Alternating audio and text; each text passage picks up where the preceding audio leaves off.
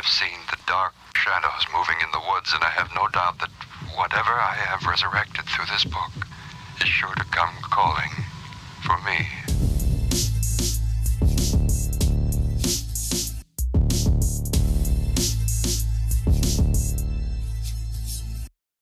A video nasty, a video nasty, a video nasty, a video nasty, a video nasty, a video nasty, a video nasty, a video nasty, a video nasty, a video nasty, a video nasty. Hello and welcome to It's a Nasty World, the podcast all about censored cinema and the video nasties.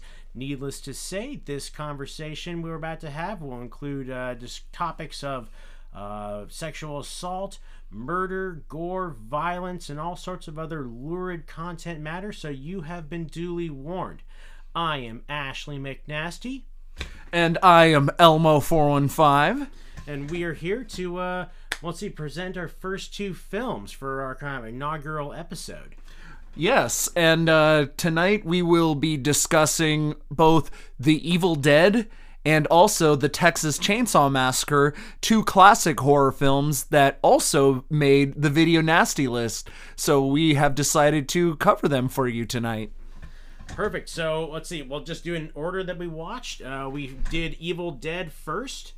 What can we say? This launched the careers of both Bruce Campbell and Sam Raimi. Yes, this is a classic horror movie. I think it came out in... It was 81? 81, yes, 1981. From the original Evil Dead series, it launched after Evil Dead. There was Evil Dead 2, An Army of Darkness, and then a few years ago, there was a spin-off show called Ash vs. Evil Dead, and in 2013, there was also a remake of this movie. So, needless to say, The Evil Dead has a long legacy, and... I mean, I think, to be fair, it's like... I don't think it was the first of these type of movies, but I think it is kind of like the quintessential cabin in the woods movie. Yeah, definitely. And I think it was the entire series as a whole, it kind of brought to us kind of a tongue-in-cheek style horror that the world had not seen yet. Now, the concept of a horror movie with humor has, there's been many films directed, but when we go back to the year 1981, this was a fairly new concept to throw kind of this, this certain amount of slapstick mixed with gore and this was a wildly bloody, violent movie that was, it definitely pushed some boundaries for its time. I mean, it made the Video Nasty list. It had the X rating, which of course all X ratings turned into NC-17 ratings.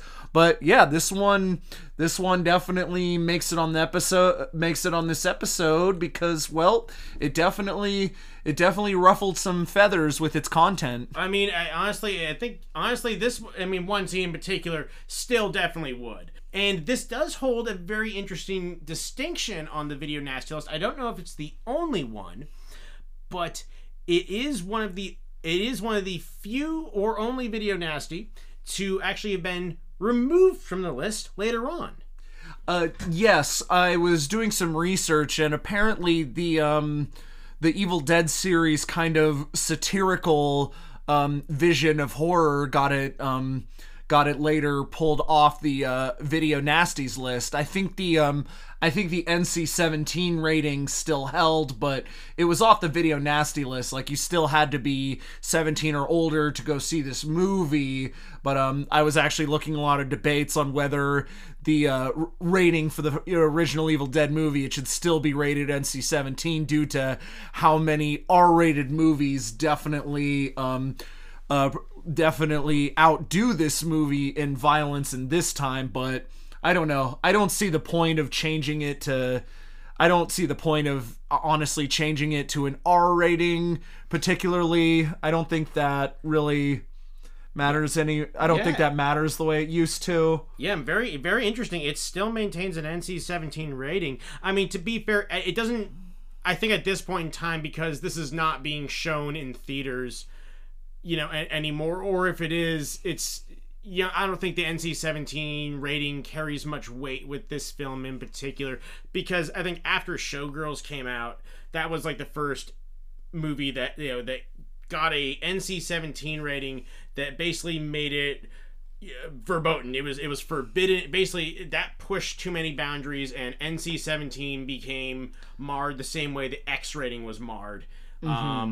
And basically, theaters would not show an NC-17 film after that. So, but at this point, because Evil Dead's from 1981, that doesn't really hold water anymore. It's like, it's also, this is purely video rentals at this point, so it's not really affecting that film in this way. But yeah, so I guess let's actually get into the movie itself now. All right. Yeah. So for those who haven't seen Evil Dead, the premise is a group of friends go into the woods, and they go to a cabin that they've rented out, you know, just for some leisurely time. I don't know if they ever get too into the specifics on why they're there. It doesn't really matter. I mean, it's very bare bones. It's just like, hey, we're going to a cabin in the woods. Hey, it's like, we either rented the place or someone's uncle owns it, or who gives a shit, because that's, you know, we all know why we're here. They like, this movie fucking gets off to a start. They just go right into it.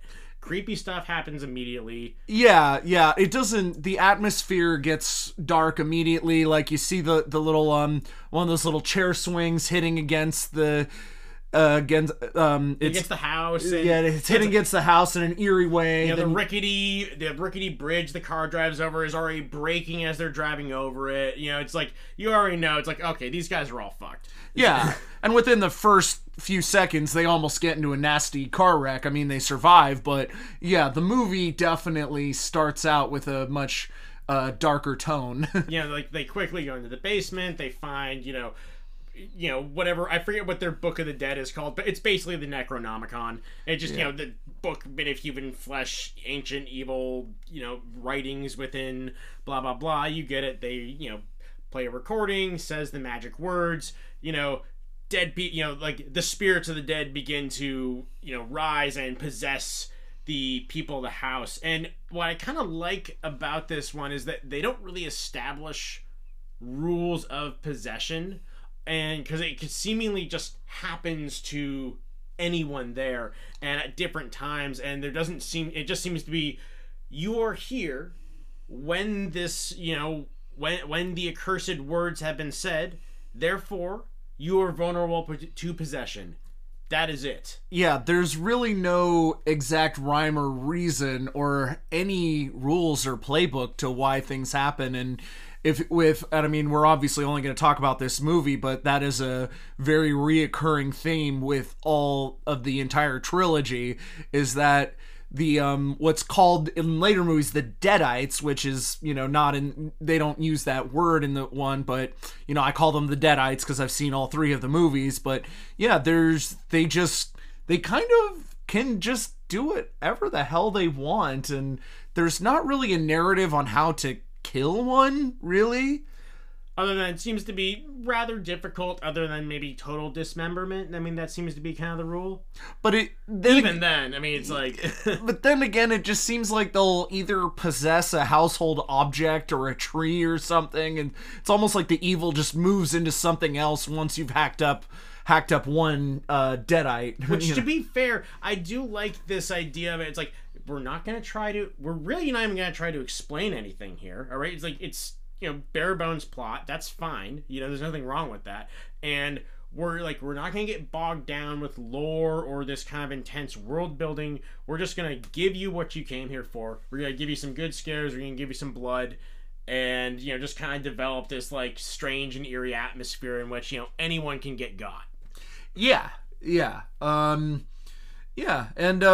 So yeah, I guess that's pretty much the plot in a nutshell. I mean, but just like, I mean, I guess even for this was Sam Raimi's first proper film to get released. I guess stuff he had before was, you know, kind of either student films or short films. Yeah, there was clear up a little bit of I've heard this a lot. People misinterpret either, you know, this was a student film that was shot for a very low budget. It's like, that's not true. Actually, you know, what did you have some studio financing behind it?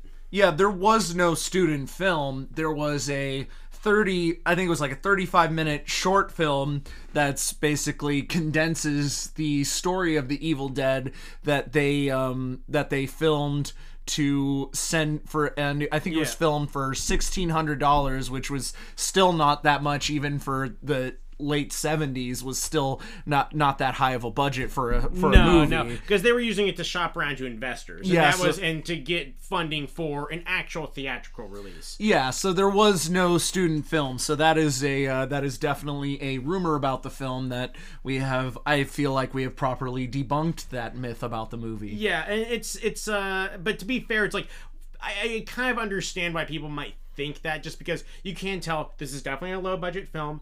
Oh yeah. But they do a lot with it, basically just through, because obviously it's just they're shooting with very limited sets. They're making do with what they have, but they do it really well. Like, especially I noticed, and this is like I think a trademark of Sam Raimi, using a lot of POV shots, kind of especially with, like, I know the one, I guess, Deadite who is trapped in the cellar. Who, the cellar, and I love this too, that the cellar door, they chain it shut, but it can't get out of there, but it can still pop the door up and be seen and be visible. And you just, like, the first shots of it you really see, or you see, like, the creature's hands, through it, just observing and watching the people up top. And, they see it, it sees them, but there's nothing anyone can do. And I think it's like that definitely establishes this, horribly, it's like eerie, and the film doesn't let you rest. I think now that we've gotten through the basics of the movie, we should talk about the movie being censored. What made this a video nasty? Well, I think, in short, let's just say the tree rape scene. That's right.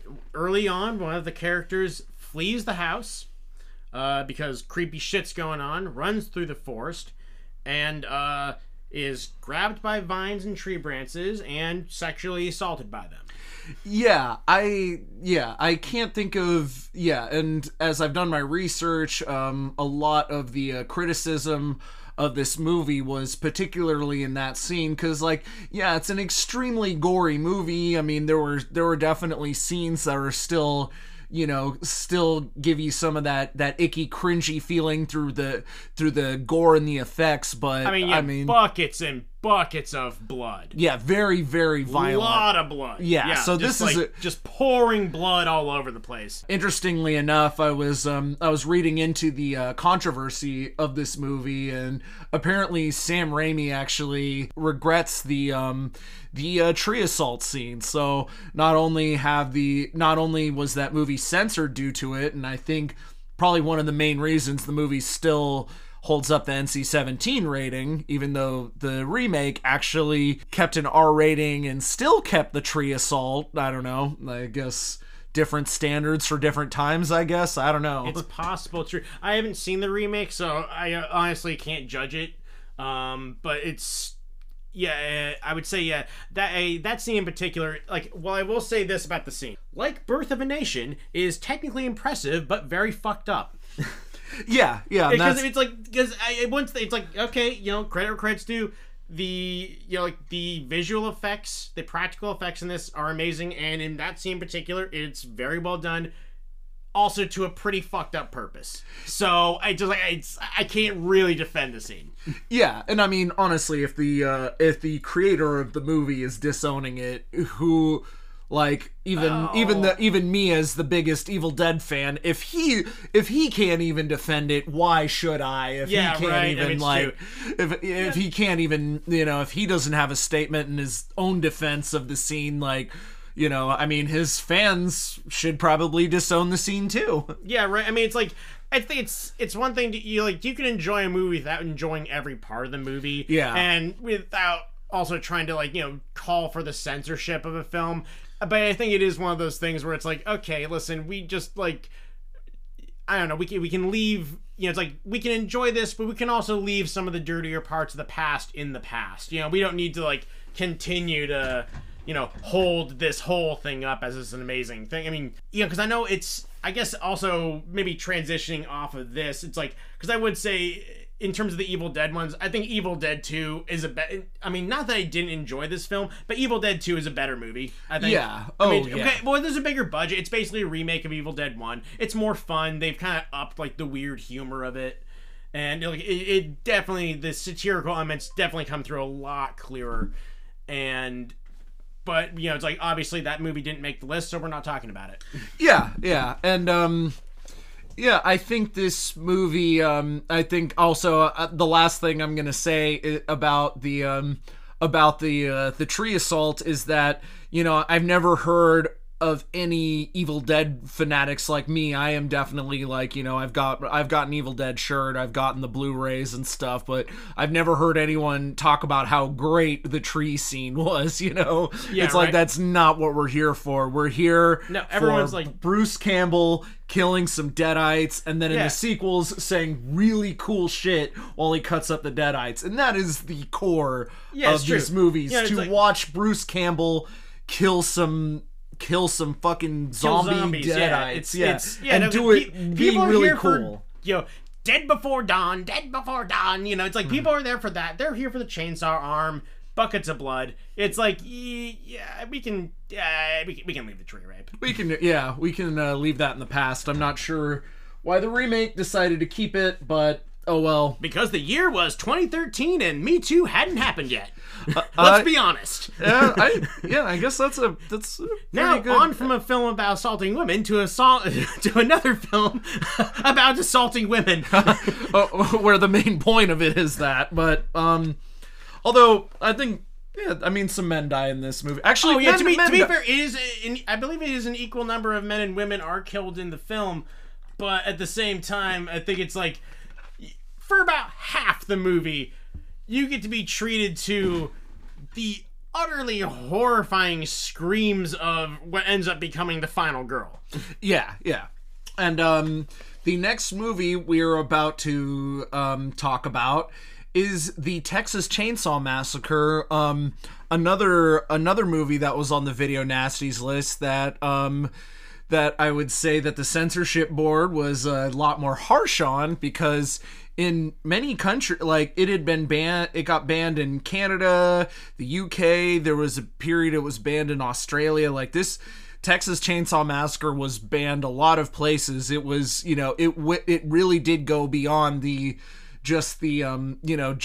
offending the censorship board of the Video Nasty labels. Yeah, because I guess it is important to say we actually haven't really introduced exactly what the Video Nasties were. So let me just do a quick little thing. Basically, there was a list of movies that were banned in the UK and could not be legally sold on videotape. Otherwise, you ran the risk of getting prosecuted if you sold them. So getting that out of the way, we might go into a little bit more depth in a later episode about exactly how it went down. But basically when home video came out, there was a huge moral panic about it because you could just get whatever from wherever. But so also, the Texas Chainsaw Massacre ran into rating issues in the United States too, because originally Tobe Hooper, the director, was hoping to go for to get a PG rating, and of course, to be fair, this is the 70s. PG-13 does not exist as a rating. All right, it was G, PG, R, and X. So basically, he was hoping to go for a PG-13 rating, a PG rating, because there's no actual on-screen gore in the film. There's heavy implications of it. There is, Leatherface, of course, menacing people with chainsaws and stuff, and there's heavily implied gore, but they never actually show a chainsaw go into anyone's body. There's not really a lot of blood in the film. It is kind of like Halloween, kind of John Carpenter's Halloween, that there's very little actual on-screen gore, but because the overall tone of it and just like kind of how gross and grisly it is, I believe it garnered was it an X or an R rating? Well, I think it actually originally it was slapped with an X, and then they had to do some cuts to make it rated R. Just to get down to an R. Yeah. I wonder how shocked he was when he tried to push this PG movie, and then they just give it an X rating. But like, the idea of him even trying to push this movie as a concept as a PG rating seems kind of insane to me. Even PG-13, because if you think about the events of this movie, they're loosely based on the crimes of real-life cannibalistic killer Ed Gein. They have somebody wielding a chainsaw, wearing people's faces. There's actually the set decorations is like actual human bones and dead animals. Like, there's nothing about this movie that I would think, I'll rent that for my kids. Maybe that'll be a good, like, you know, that'd be a good Halloween watch for a 10-year-old. Yeah, right. I mean, I would say also to slightly qualify this, another movie that I believe still maintains a PG rating is Monty Python and the Holy Grail, which, like, oh yeah, of course it's a comedy film. Well, I mean, they straight up talk about oral sex in that film. They have, you know, they say shit a few times, which, you know, I think back before like the year 2000 or something, you couldn't, if you said shit, that would just immediately get you a PG-13 rating. Yeah. And it's like, you know, that film also has like multiple decapitations, dismemberment, lots of blood in it actually, for what it is, and it maintains a PG rating. So and to be fair, I believe that movie also came out in 1975, a year after Texas Chainsaw. So that's just to kind of put it, what was a PG movie at the time? Monty Python #cancel. Don't show this to children. I'm pretty sure I saw Monty Python in the Holy Grail before I was 10.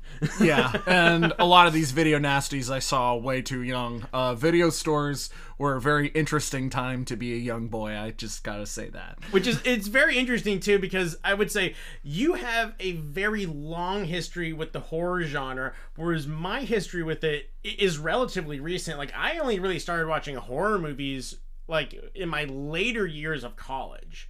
Like, I mean, which I guess was, well, yeah, geez, I'm starting to date myself now. Probably around 2015, where I was like, okay, oh my god, this is like the scariest thing in the world, but okay, I'm gonna watch The Babadook and just remind myself it's a metaphor for grief. It's a metaphor for grief.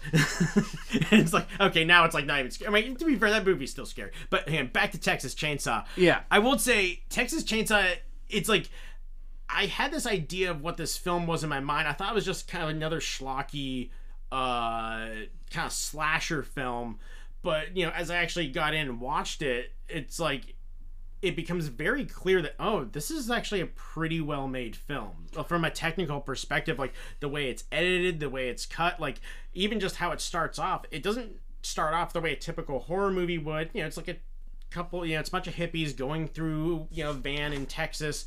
It's clear they're looking for like like an old graveyard where their grandfather may have been buried, and then maybe looking for his old house. And it just establishes this really odd and eerie mood that it's kind of hard to exactly put your finger on what exactly is wrong with this situation. But it's not, you know, it's very different from Evil Dead, where it's like, oh yeah, these guys are gonna get killed if they go here. You know, it's more just like they're just kind of exploring kind of this, you know, this very dry kind of uninhabited area. Yeah, they seem like real people that, like, which I would say, unlike regular slasher movies where they make most of the characters really hateable and kind of unrealistic, so you get really excited to see them get killed. It's okay that they die. Yeah. It's okay that they die. You don't really get that here. No. It's fine. Here's the thing. Listen, I get that the guy's, you know, having his throat ripped out, but, you know, he was really verbally abusive earlier, so it's fine. You know? It's like, in this case, like, no, they mostly seem like they're okay people. You know, but, yeah, and they just stumble into a horrible situation.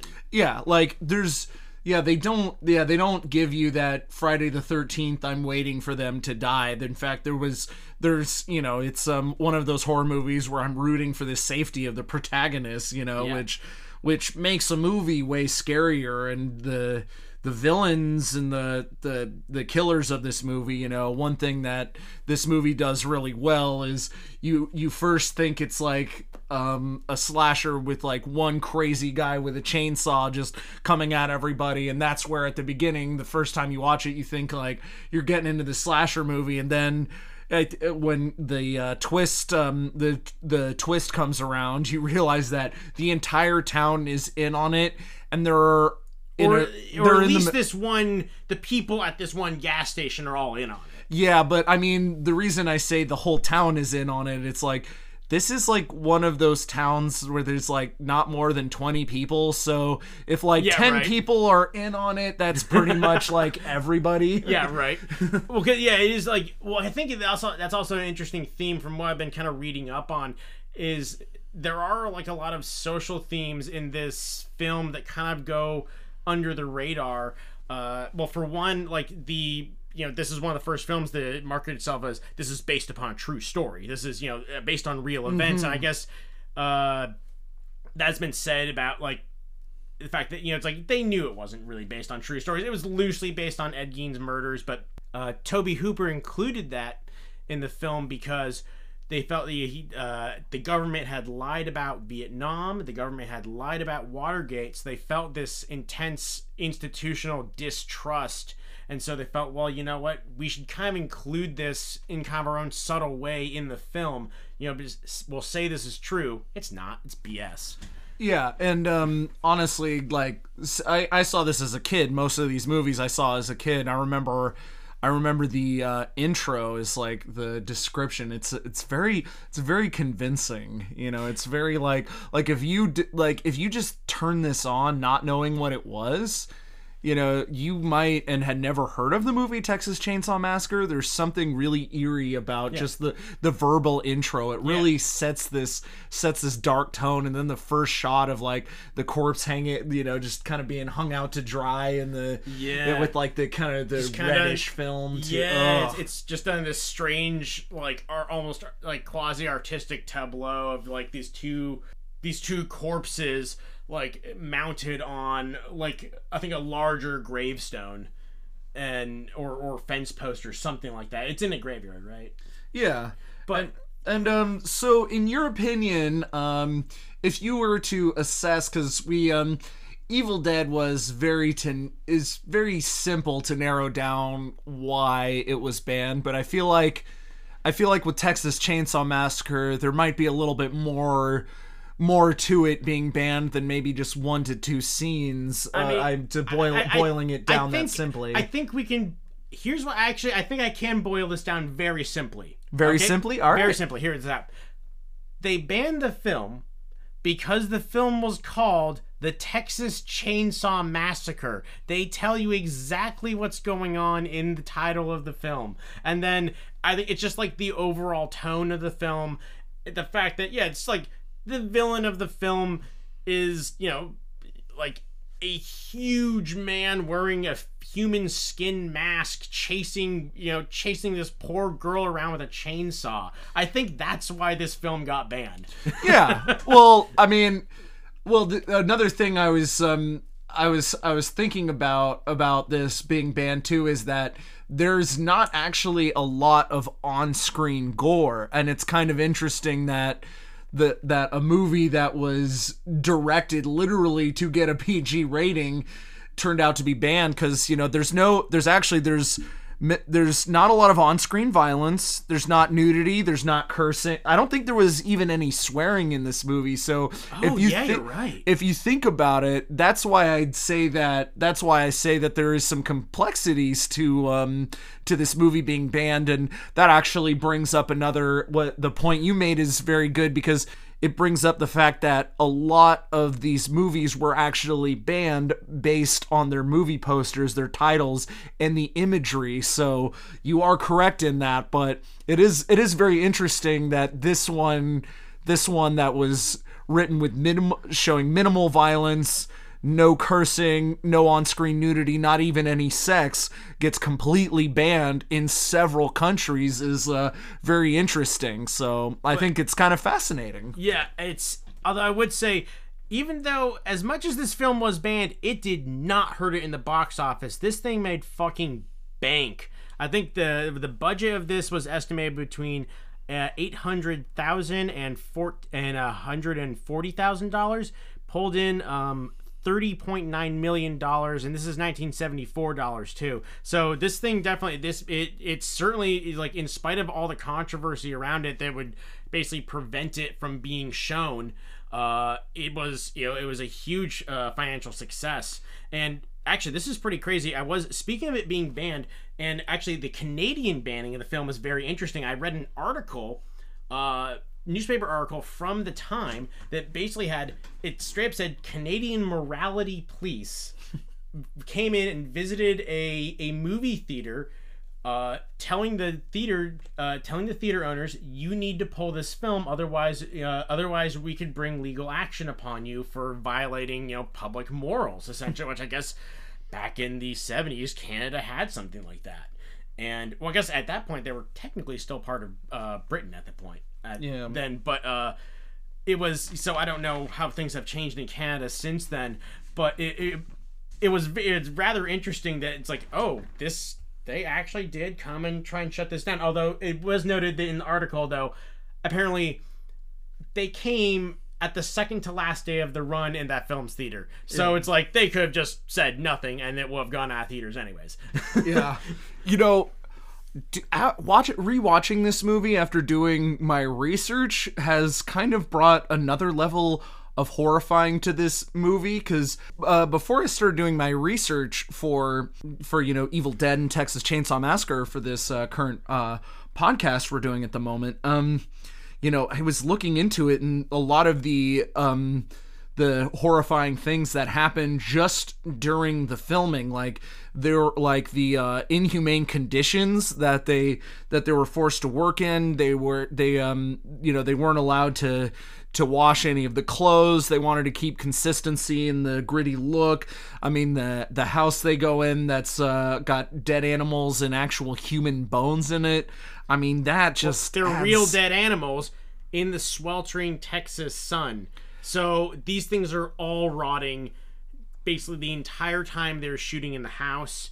It's like, it's very oppressive. They said every cast member got hurt on the set. Mm-hmm. One of them was intentionally. The rest I know were accidents on set because they didn't really have safety. They said when they cut one of the actress's fingers to have the old man suck blood out of her finger. That was a real cut. That was real. I might have nightmares just knowing that scene was real, as if the movie itself didn't scare me to death as a child. Now I'm probably gonna have nightmares about fingers being cut open, because that's a very unsettling feeling that they would actually, because I don't know, I can't imagine, like, if I'm making a creative project, the last thing I would, like, I don't know, as somebody who does creative projects and has music videos, the last thing I would ever want is somebody to get hurt on the set of something, that's just nightmarish to me, in my own opinion. Oh yeah, and I guess to add insult to injury is that apparently the actors got paid next to nothing for this film and saw very, very little return for the work they did, which is rather unfortunate. Yeah, and I might not have all my facts. I'm not qualified in anything. I'm just a guy talking about horror. But we're not qualified in anything, which makes us perfectly qualified to be podcasters. Yes, very true. So I was reading, and apparently one of the actors got only after 9 months of it in theaters, and as you said earlier, it killed it in the box office. One of the actors, 9 months after it was raking in the dough, he got a $28 paycheck for his first royalty check. $28. Like, I can't imagine going through and I'd rather not get paid at all. Well, and apparently every single person on that set receive some type of physical injury. Like, I don't know, like, that's just insane to me, Yeah, I mean, it's like, I understand that, they were kind of doing it on a lower budget. It clearly was this, much smaller production, and sometimes, some things, injuries might happen and stuff. It's unfortunate if any of it could actually have been preventable. But at the same time, it's like, yeah, you definitely need some hazard pay. You need to get a little bit of extra moolah for going through anything like that. And, I think at this point, it's like, for the most part, I would hope that a lot of filmmaking has become a bit safer about that. And I know at least within, like, kind of film discourse and discourse on film Twitter, kind of like, there has been a reevaluation of some older films, that may have been very ambitious in what they were trying to do, but had rather unsafe working conditions, and that are getting rather, they get, I think, rightly criticized. And there's a question, but, well, how extreme do we need to actually be in order to make this film? It's like, could some of these things be done simpler and safer? And I think this film would definitely fall into that category, but trust me, once we do Cannibal Holocaust, we're really gonna get into that. Yeah, because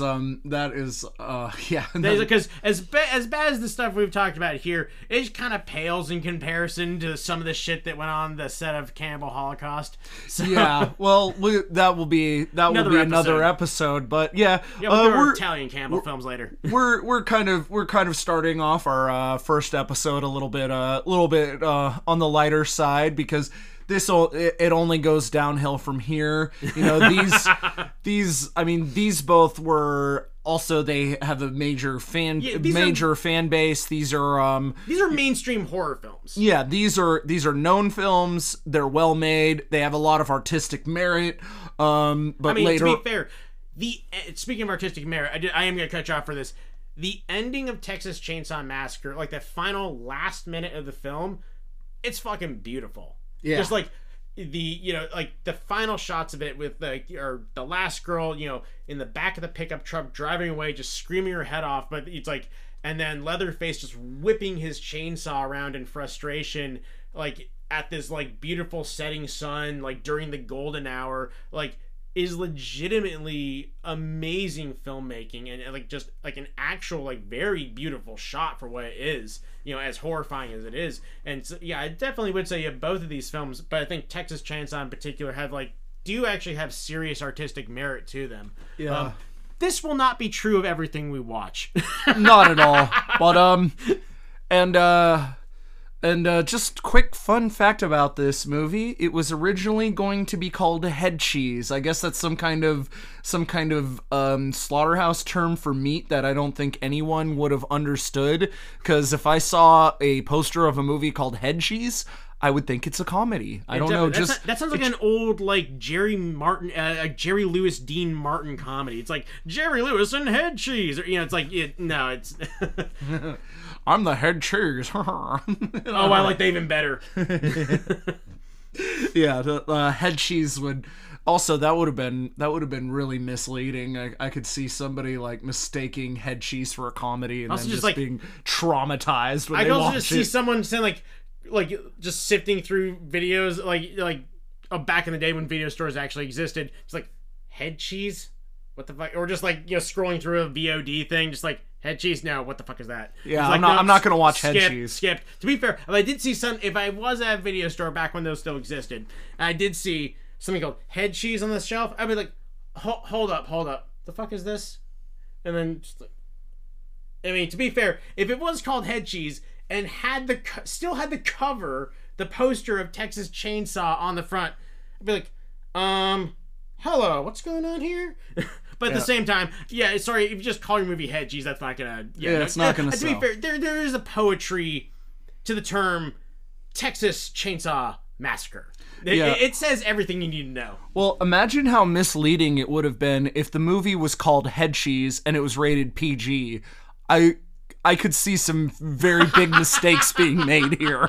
Be like, that sounds wholesome. That sounds like a fun little comedy. Head Cheese. Oh, it's only rated PG. Okay, cool. Yeah, just definitely like, basically absent-minded dad. Just, I got something called Head Cheese. Whatever. Throw it on, kids. I'm gonna go drink. Just like that kind of shit. Yeah. Another fun fact. There are still some video stores in the country. They're usually in small towns, but I know. To be fair, I am being slightly hyperbolic when I say that. But okay, we both grew up with video stores and then grew up and watched them all go away. So. Yeah. All the ones. I think there might be still one small. There are some small video stores around. But yeah, the video store industry is nowhere near booming and barely existing. But that being said, even though the video stores are gone, we are kind of living in the golden age of home video in terms of the actual quality you can get, like the stuff on Blu-ray. It's like, it's never been better than it is before, but at the same time, kind of no one really cares because everything's streaming. And to be fair, it's a little more convenient to stream as opposed to go up, put it in the disc, put it in, like, watch the endless ads on it, watch the FBI warnings, finally get to the thing. Like, I get it. On some level, I get it. But at the same time, it's like, yeah, you're only going to get the great special features and everything through the actual discs themselves. So Yeah. And, yeah. So, yeah, I don't know if there's too much else to say about this movie or the controversies, and I think we've covered everything regarding... I think we got it down. Although, one last note I would like to add to... Actually, this is Evil Dead.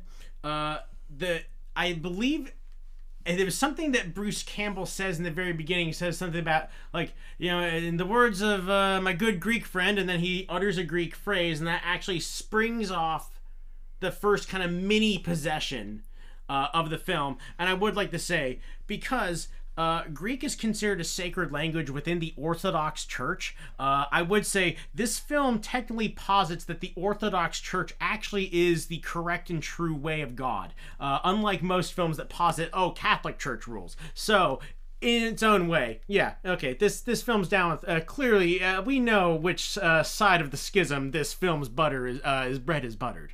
Yeah.